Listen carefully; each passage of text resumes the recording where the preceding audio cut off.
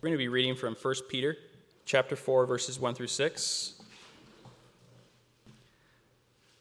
Since therefore Christ suffered in the flesh, arm yourselves with the same way of thinking.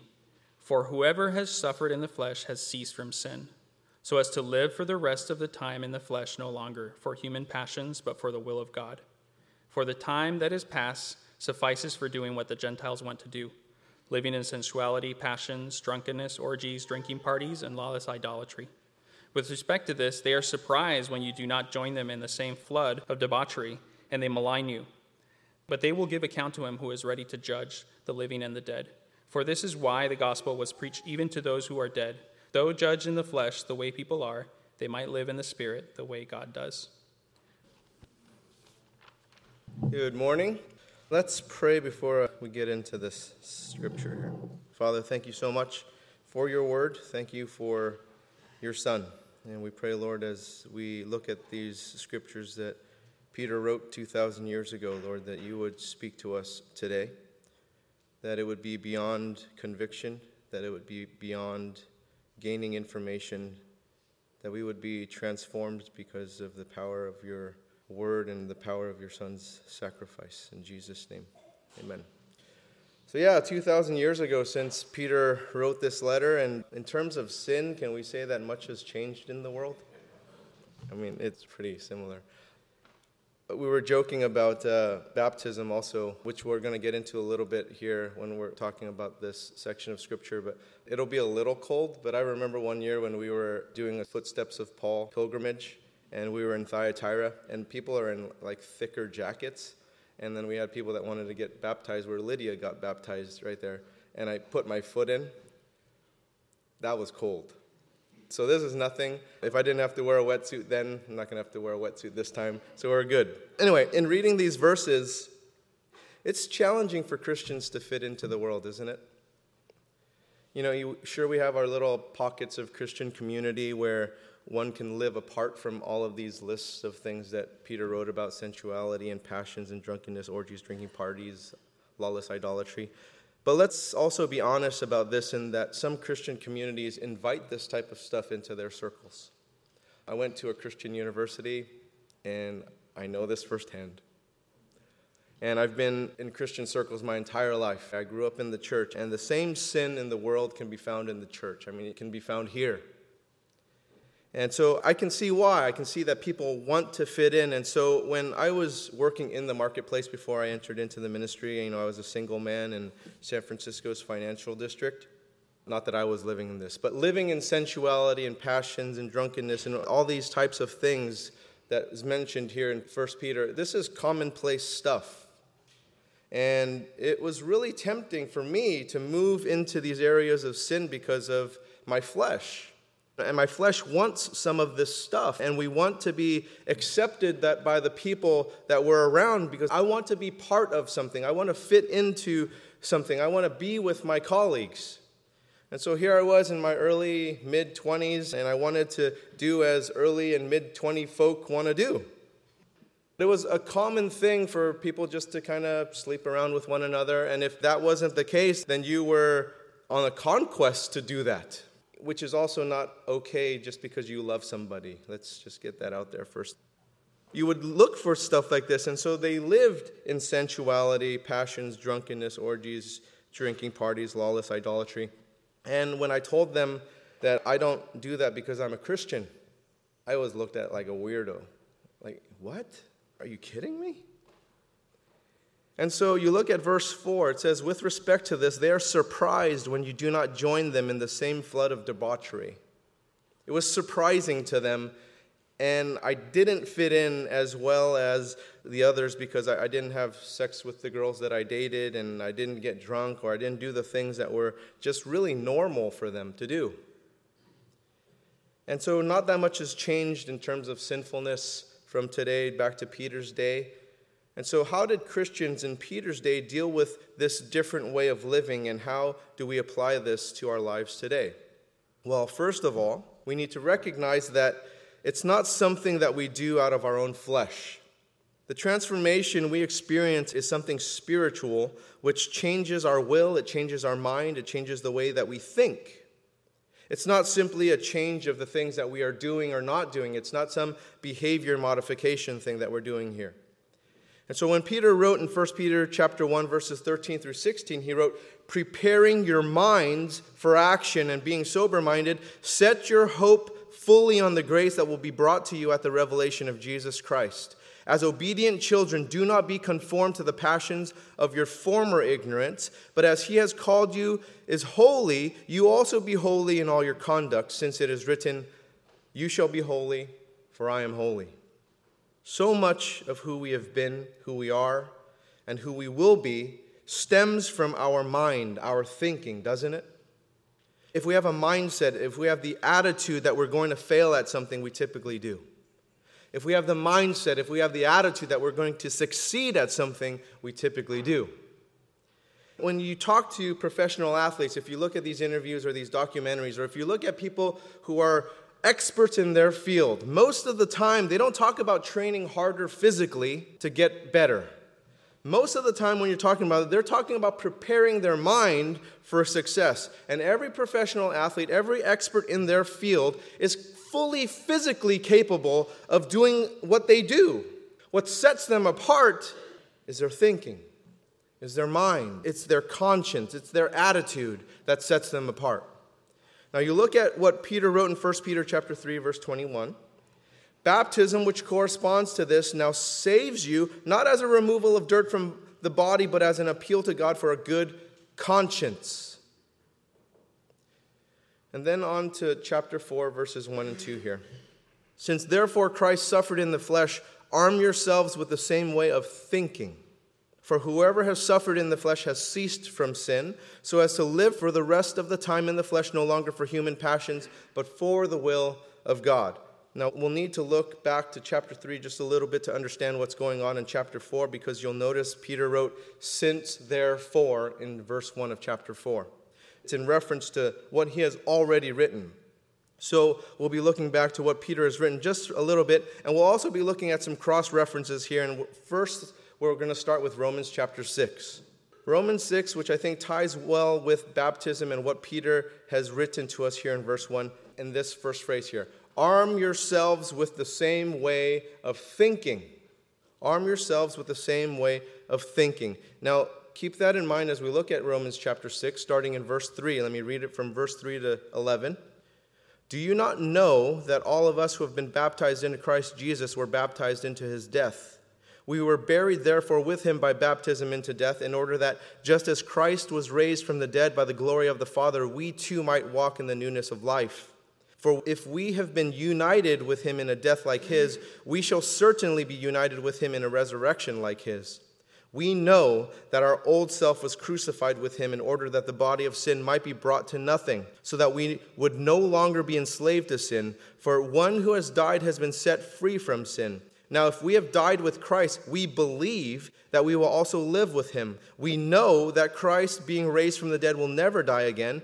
Death no longer has dominion over him. For the death he died to sin once for all, but the life he lives to God. So you also must consider yourselves dead to sin and alive to God in Christ Jesus. Now, the way to life with God is death to sin. And we see this paradoxical thinking in Jesus. The way for him to be ascended into heaven and seated at the right hand of God was for him to descend to us. The way for us to have everlasting life with God is through death. It's by us reaching the end of ourselves that we truly reach the start of ourselves. And so you see these paradoxical types of things going on. And it's not until we reach a place of really desperate need that we find out how rich God's generosity and grace is. And so this is Romans 6. Previous to Romans 6, Paul wrote about the justification through faith, right? Romans chapter 5, verses 1 and 2. Therefore, since we have been justified by faith, we have peace with God through our Lord Jesus Christ. Through him we have also obtained access by faith into his grace, in which we stand, and we rejoice in hope of the glory of God. Justification through faith, nothing else. And then he goes into Romans 6. Okay? And so Paul is making it clear that since we are justified through faith, not works, chapter 5, It doesn't mean we are free to sin as we please, chapter 6. It's like getting married because you guys have a really deep love for one another. And so to prove that you have this deep love for one another, one of the spouses chooses to have an adulterous affair to prove how deep their love is in their marriage, because it's an opportunity for forgiveness. And it's an opportunity for love to be practiced to recover from that. That's just stupid. That's dumb. Who would do that? You love each other deeply, and the proof is you don't do that. That's the proof. Not that you go do that. And so it's similar to our relationship with Jesus. It makes no sense for Jesus to have died for our sins, for you just to turn around and sin as you please. It makes no sense. Now, that's not to say that you become sinless, because who's that? We don't become sinless, but there's a huge difference in one who is just habitually sinning, not caring about their sinful choices, and one who is really struggling with this and wanting to be free from it. Romans chapter 6, verses 1 and 2. What shall we say then? Are we to continue in sin that grace may abound? By no means. How can we who died to sin still live in it? See, we can't live with Christ unless we've died to sin. And so this is where baptism, that's a picture, that's an illustration of this, right? A death to self, right? Buried in water, and you come out anew. And it's a picture of what has already happened to you internally. It's not that you become sinless. I wish, but it's not. It's that sin no longer enslaves you. It's in you. The sin nature is still in you, but it doesn't own you. And Peter and Paul are in complete agreement with this thinking. And so when Peter wrote in 1 Peter chapter 4, verse 1, for whoever has suffered in the flesh has ceased from sin, Peter wrote about unity with Jesus in his death. That by faith and baptism, we are united with Jesus. The death Jesus died became our death to sin. And the benefits from that death through Jesus was granted to us.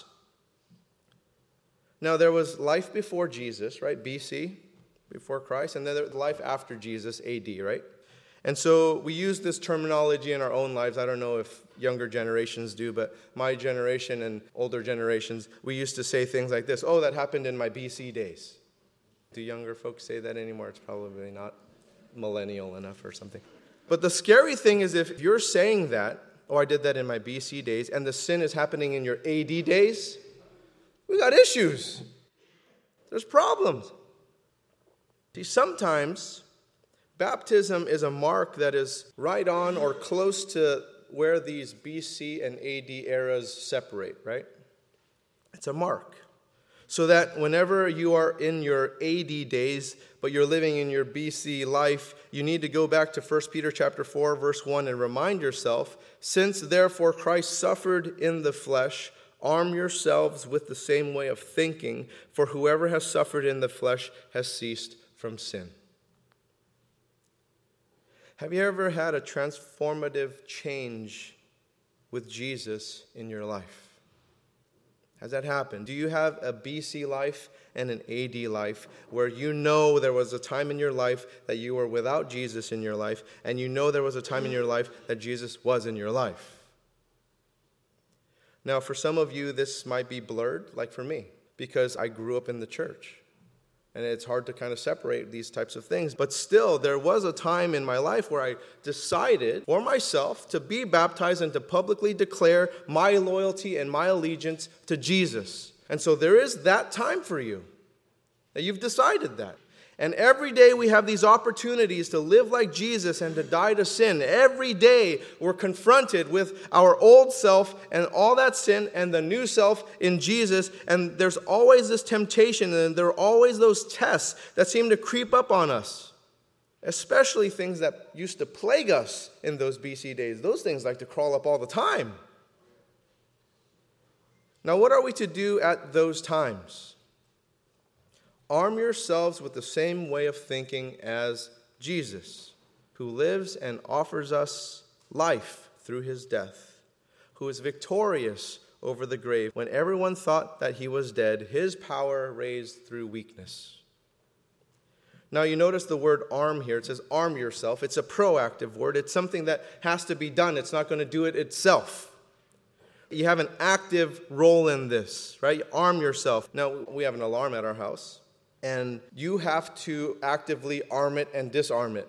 It doesn't do it itself, right? It has some beautiful English accented lady on there that welcomes me home, and it starts beeping at me, and I have to disarm it. And before I leave, I have to actively arm it. She doesn't even remind me. I have to do that. And if we don't arm it, it is useless. It's useless. It doesn't do anything. It's something that we have to do. Now, just like how we need to arm ourselves with the same way of thinking as Jesus, we have to enter into the right things to make sure we are armed. We can't just enter anything and think that that's going to work. It doesn't. We need to enter the right code to arm the alarm. It's like the spouse who's tempted to bail on that covenant that they've made during marriage. And when you're tempted with those things, you have to arm yourself, right? You have to do things like feel that wedding band. You know, sometimes when people get in that difficult situation, they start taking it off. It's a bad move. That's a really bad move. You need this thing so you can be like, yeah, I made that covenant. I feel it. It's right here. I made it. And this is a way of thinking, arming yourself. Right? You made that covenant vow, and your life is different from when you were not married, because you are. And you can't turn back to those days when that ring was not on this finger. And it's like our Christian lives. When you became Christians, that's what you are now. You can't go back. You can't go back. In your baptism, when you symbolically died to your former self and you came out a new creation, when you declared allegiance and loyalty to God, that's it. No turning back. And that's Romans chapter 6. That's 1 Peter chapter 4. Now look at verse 2 here in 1 Peter chapter 4. So as to live for the rest of the time in the flesh, no longer for human passions, but for the will of God.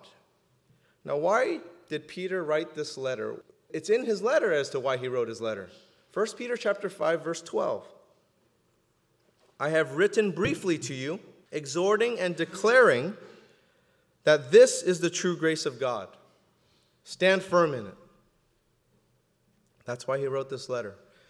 We no longer live for human passions, but for the will of God. No longer enslaved to the flesh and the things of the world. But then we have these questions like, but what is the will of God? I don't know the will of God. You do. It's in the scriptures. I'll show you one of them. 1 Thessalonians chapter 4, verses 3 through 7. For this is the will of God.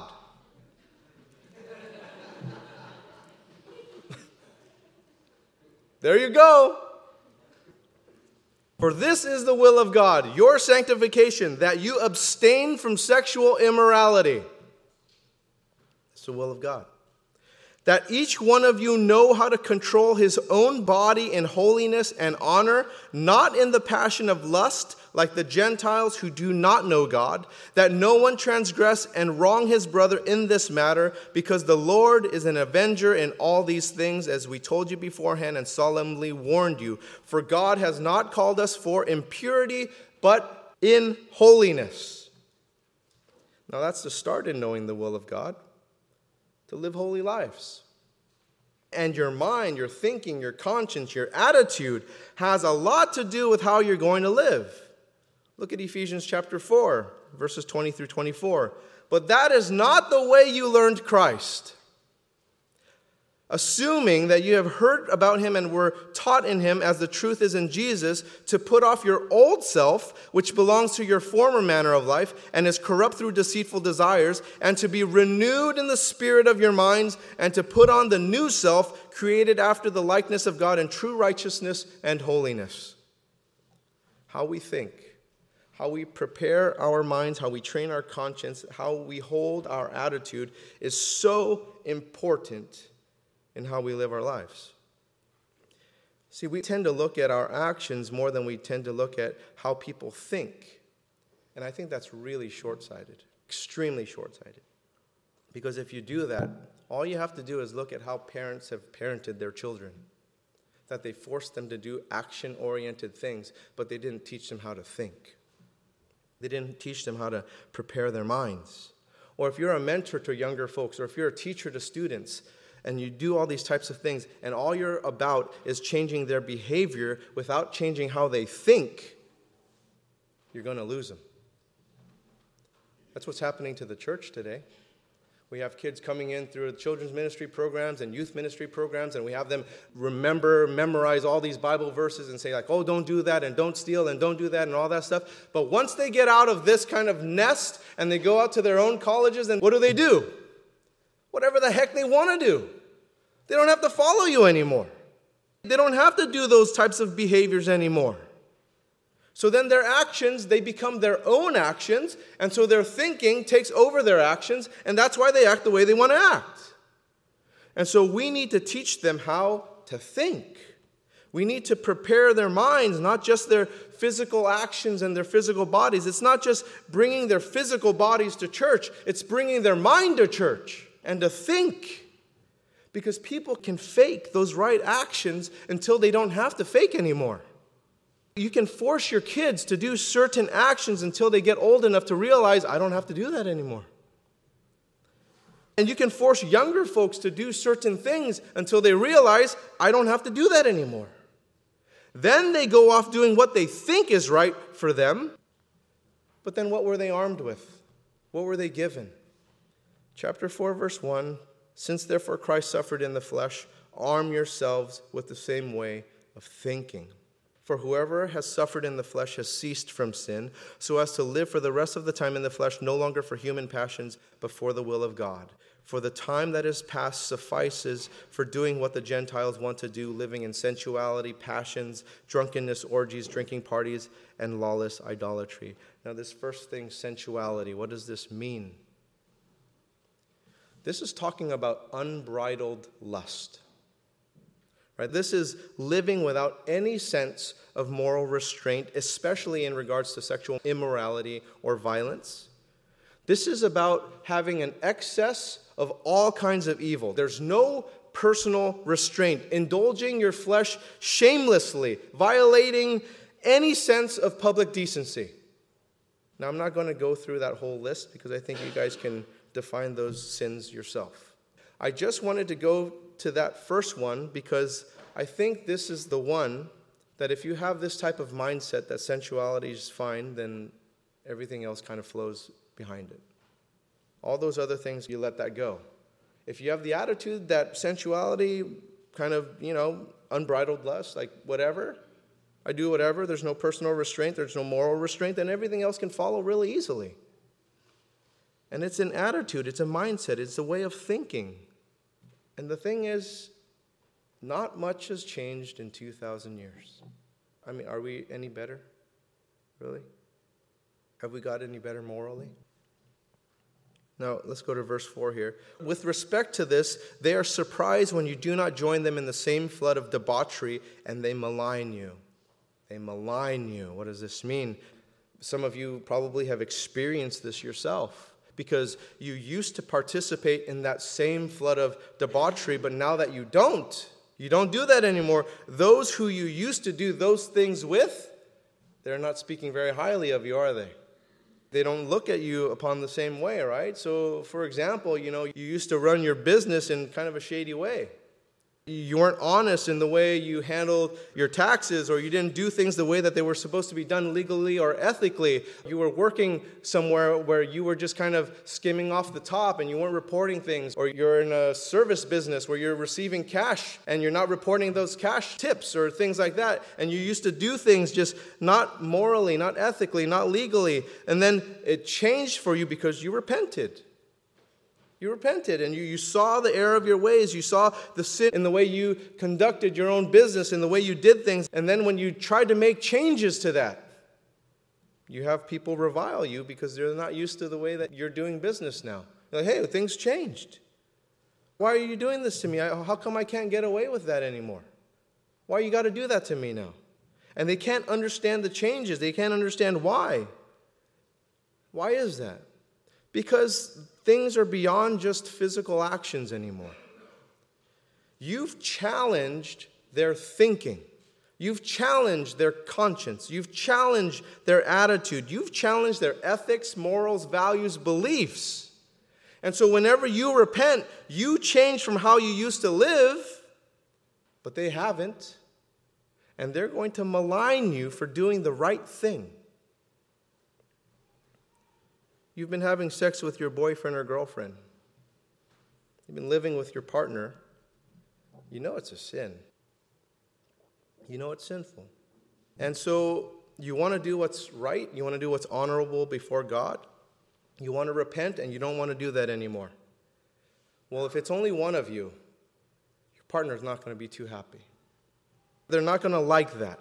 Your partner's probably going to think, well, you don't like me anymore. You're trying to break up with me. What is this? You don't want to do this. And you're probably going to get railed for that. And you'd think that your partner would thank you for doing what honors God, but you're greeted with contempt instead because you want to break away from that sin. And I just need to encourage you guys that if you're caught up in sin, it's time to repent. It's time to break free from that. You look at verse 3 here. For the time that is past suffices for doing what the Gentiles want to do. In other words, it's been long enough. You've been doing that long enough. You've been living in that sin long enough. That stuff, it's in the past. How much longer do you need to live in sin? How much longer? Think about this. If you're in your 20s, a fourth of your life is gone. Have you ever thought about that? If you're in your 30s, more than a third of your life is gone. If you're in your 40s, half your life is gone. If you're in your 50s, you've just started life. No, I'm kidding. All right, let's go. But you get what I'm saying? Hasn't it been long enough? You've lived in darkness long enough. You think the living in darkness only happens today? You think that it's only present today, that we only had to go through these things? It's all throughout human history that we've lived like this. We're no better, we're no worse today than people in Peter's time when he wrote this in the first century. People have always lived in sin. Always. People have always lived in darkness. There's nothing new here.